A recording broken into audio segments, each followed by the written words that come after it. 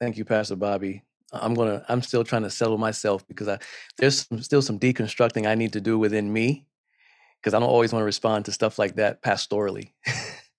So I realize I still got some work to do. I got a lot to say, and I already know I'm not going to get through all of it in the time allotted for me. So forgive me if I maybe jump through a little bit. I want to talk to you. First of all, I want to acknowledge what January said. She said it was a tough week, Asian American woman. So I want to say the name of the young lady who was killed in New York, Christina Yuna Lee. Even now, as I say it and think about what happened, I'm as angry and have grieved as much as I did seeing an unarmed Black person being shot and killed. So I grieve with my Asian American brothers and sisters. All of us should be this week.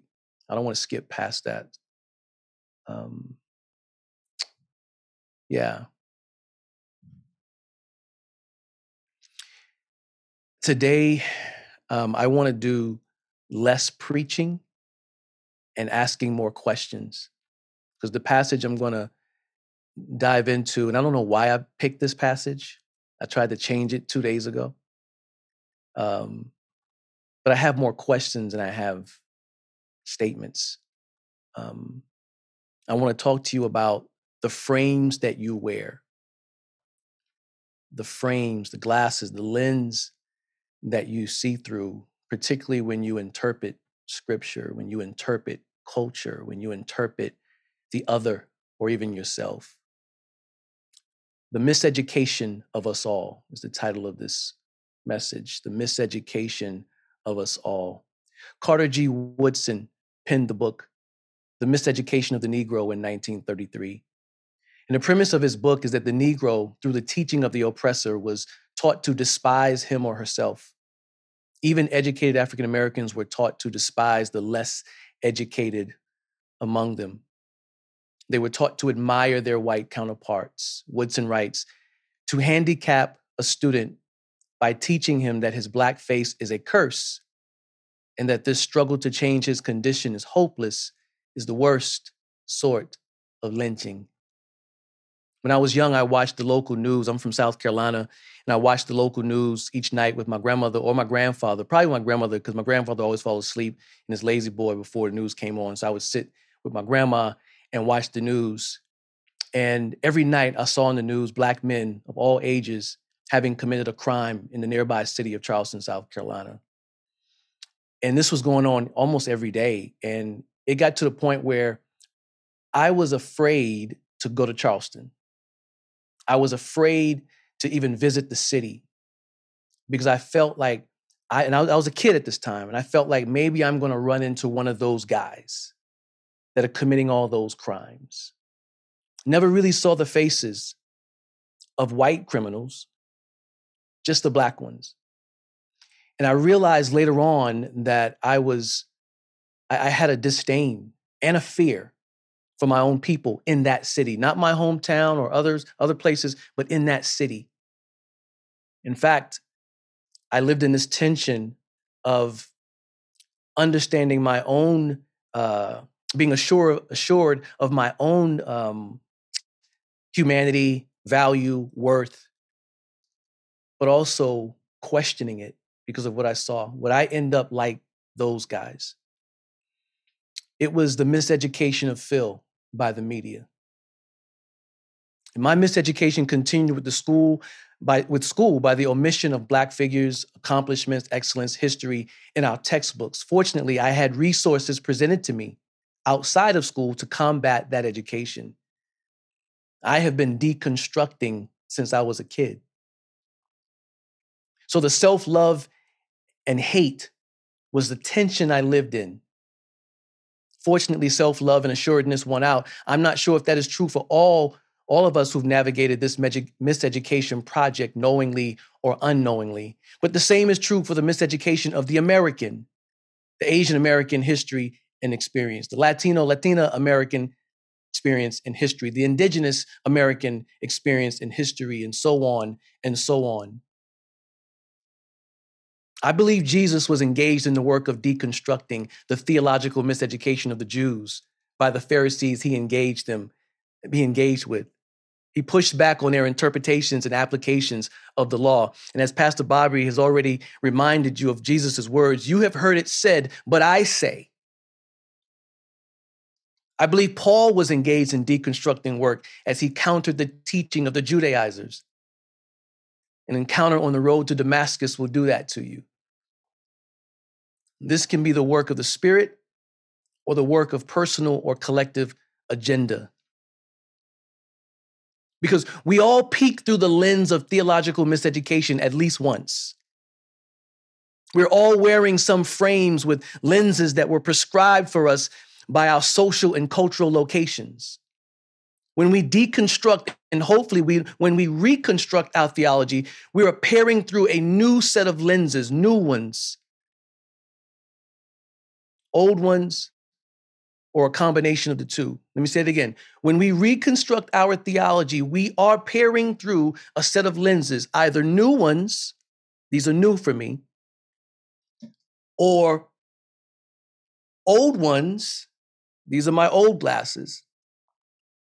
I see a little differently through these lenses, or a combination of the two. I want to be careful to deconstruct and reconstruct with wisdom, the wisdom of the Spirit and the wisdom of the community, because whoever isolates him or herself seeks his or her own desire. Proverbs 18:1. I want to be careful to deconstruct and reconstruct with the wisdom of the Spirit and the wisdom of the community, because whoever isolates him or herself seeks his or her own desire. Proverbs 18:1. So here's my take-home thought. We all wear interpretive lenses given to us by the culture we embrace. In other words, we all wear cultural glasses to interpret. I might repeat that throughout this. We all wear interpretive lenses given to us by the culture we embrace. In other words, we're all wearing glasses. The miseducation of the Christian, particularly as it relates to African Americans, began with a short passage in Genesis 9. I'm going to read 25 and 27 only for the sake of time. And Noah said, "Cursed be Canaan, a servant of servants shall he be for his brothers." He also said, "Blessed be the Lord, the God of Shem, and let Canaan be his servant.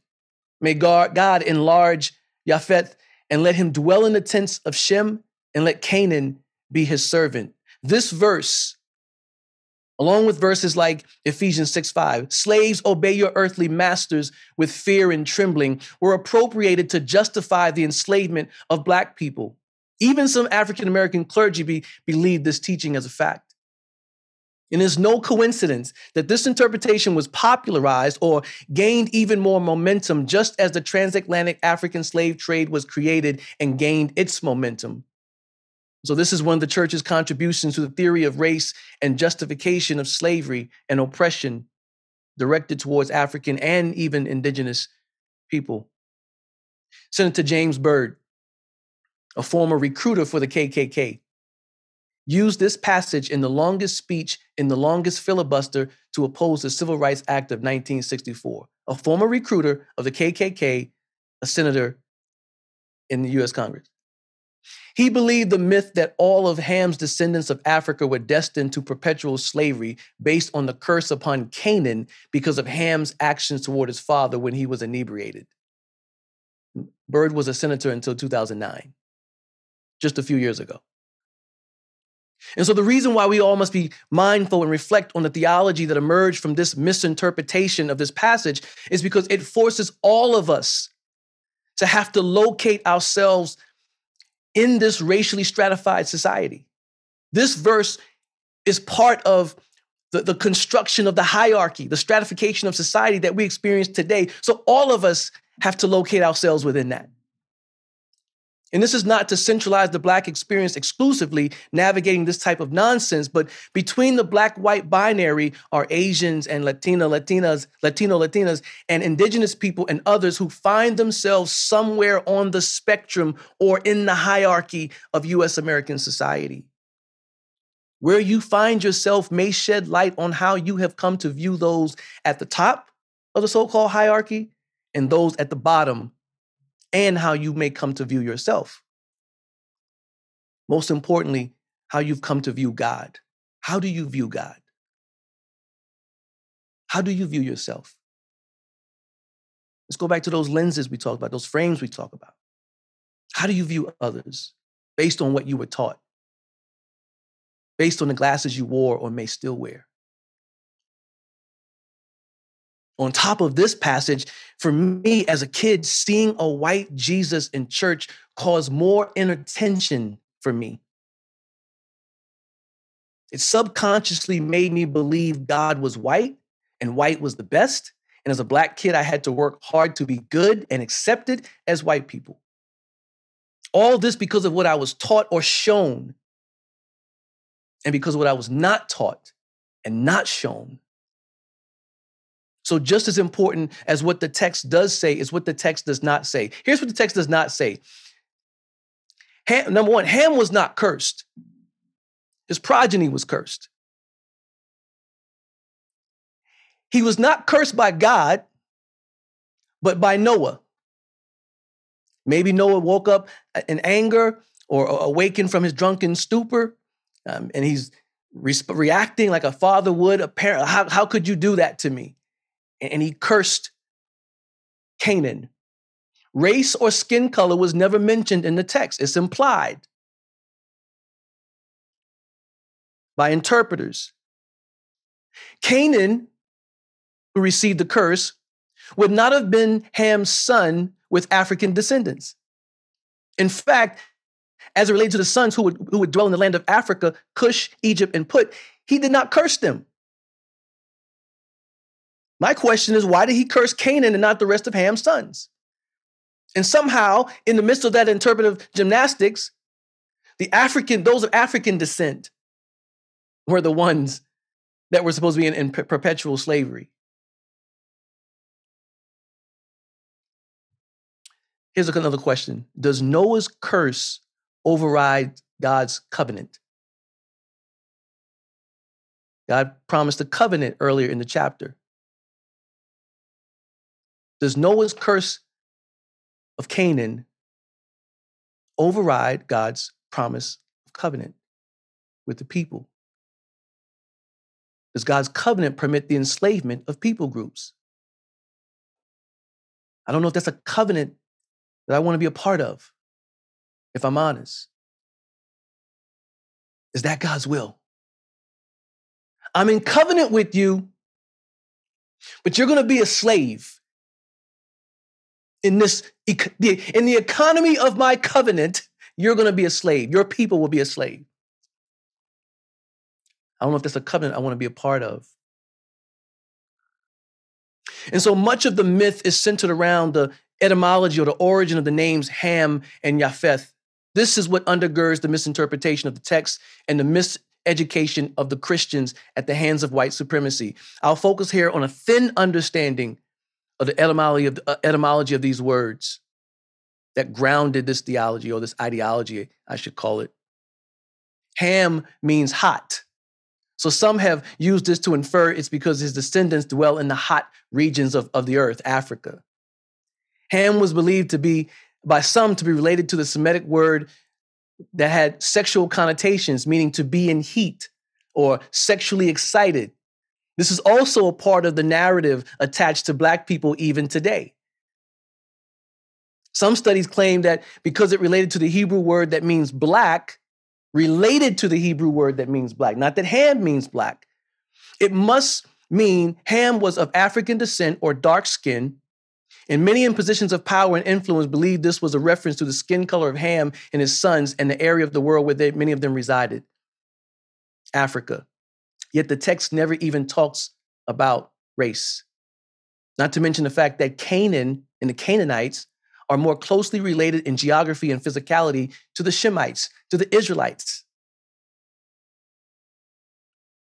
On the flip side, the word Japhet or Japhet in scripture, in English translation, means opened. But some scholars believe since the Hebrew word Yafeh means beautiful, and the most beautiful pigmentation was white, Yafet must have been the father of the white races, and superiority was assigned to him and his progeny. See how we get there? But Yafet also means to be deceived or to deceive. But I hadn't seen any evidence that that definition was included in the framing of Yafet. I say all this to say, think about the lens that these interpreters, these theologians, these pastors, politicians are coming, are seeing the text. What are they bringing to the text? There have been considerable amount of linguistic gymnastics to try and figure out if Ham was black and what that meant for slavery of those of African descent. The lens through which this passage was understood was dominated by what sociologist Joe Reagan calls the white racial frame, a way of framing even scripture, and yes, even God, through the hierarchical lens that prizes white skin, white thought, beauty, intellect, civility, morality, and culture above all others. This is not an interpretation conceived by the Spirit, but by a collective agenda. But I want you to think about how powerful this was. For hundreds of years, even to this day, there's still the influence of this in the interpretation of this text, the misinterpretation of this text, where negative and positive values were attached to color. Think about that. We're going back hundreds of years. We're going back 400 plus years of this text being interpreted in such a way where it has influenced generation after generation after generation. And the narratives are still relevant today. We're still fighting these narratives even today. But as I said, I have more questions to ask about the interpretation of this text that I believe is relevant for us today as we deconstruct and reframe old interpretations. Are we drinking and offering new wine? Or are we drinking and offering old wine in new package? Let me say that again. When we deconstruct, because everyone's deconstructing now, and I'm one of them, guilty as charged. But when we deconstruct, are we drinking and offering new wine? Or are we drinking and offering old wine in a new package? I'm assuming that we're deconstructing with integrity. So my questions are, for whom does this interpretation serve? This misinterpretation of this passage for hundreds of years, for whom does it serve? And then I ask myself the question, my new interpretation, my new wine, whom does it serve?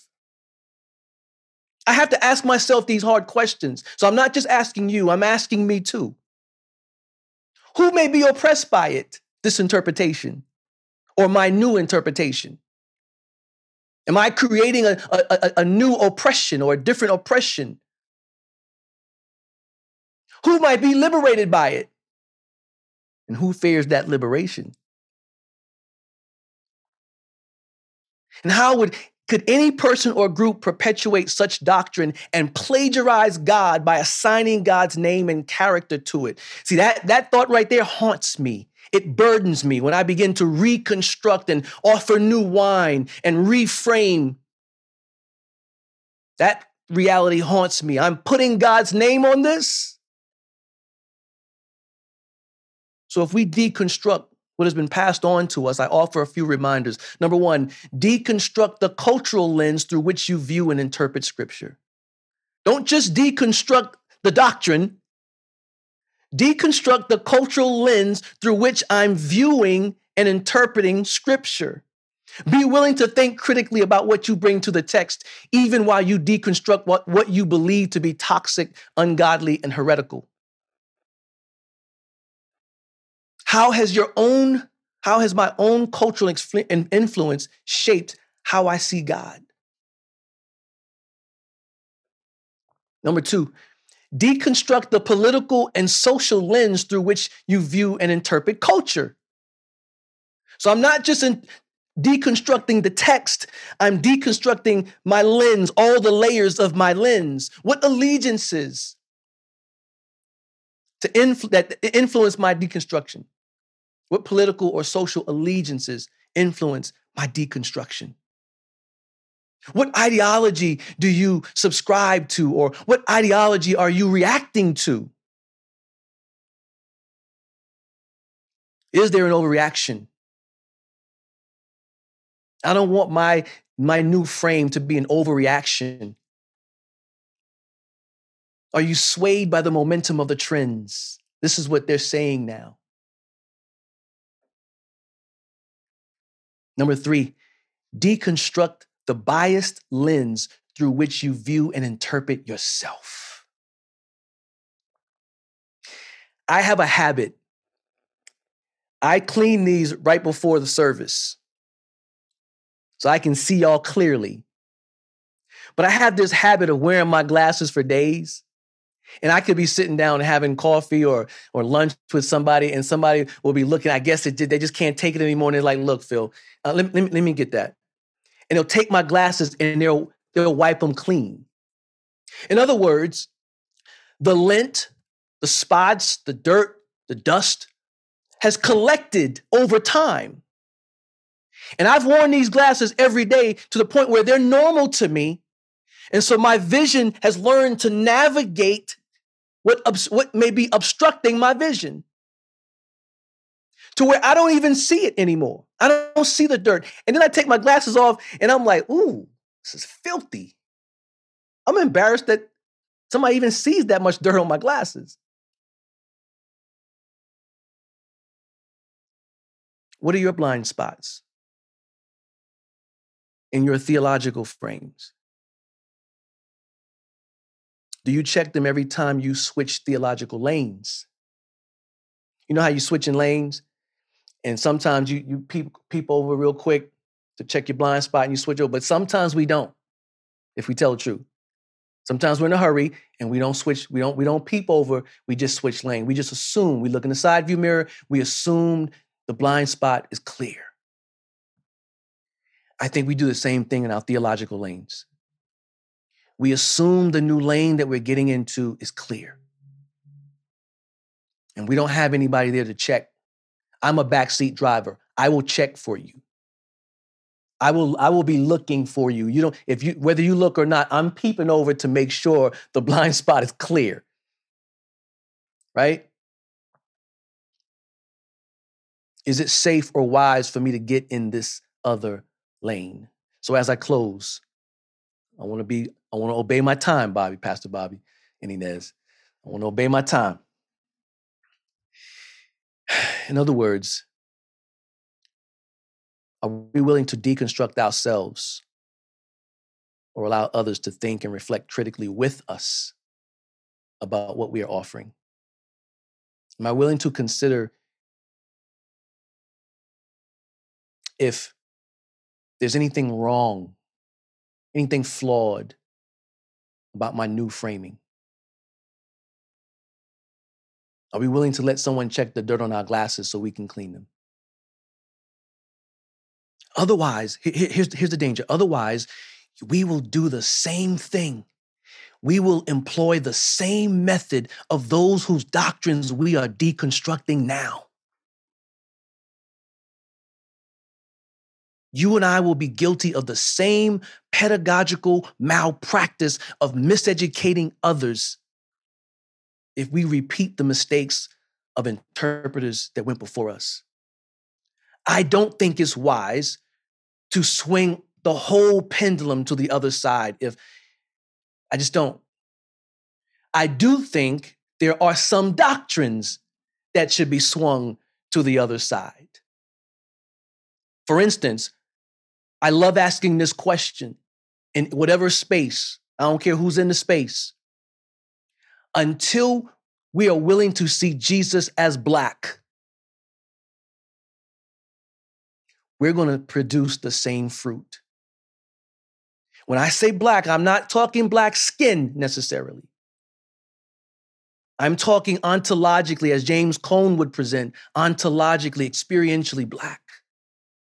from the margins, from the community of the oppressed, and not tied to power, earthly power, as he's been presented to us in the past, until we're willing to swing that pendulum to the other side and see Jesus as black. And anyone who pushes back, I would say, if you can make Jesus white, you can easily make Jesus black.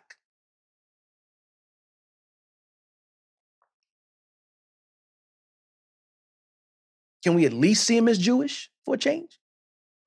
Can he at least be brown with coarse hair?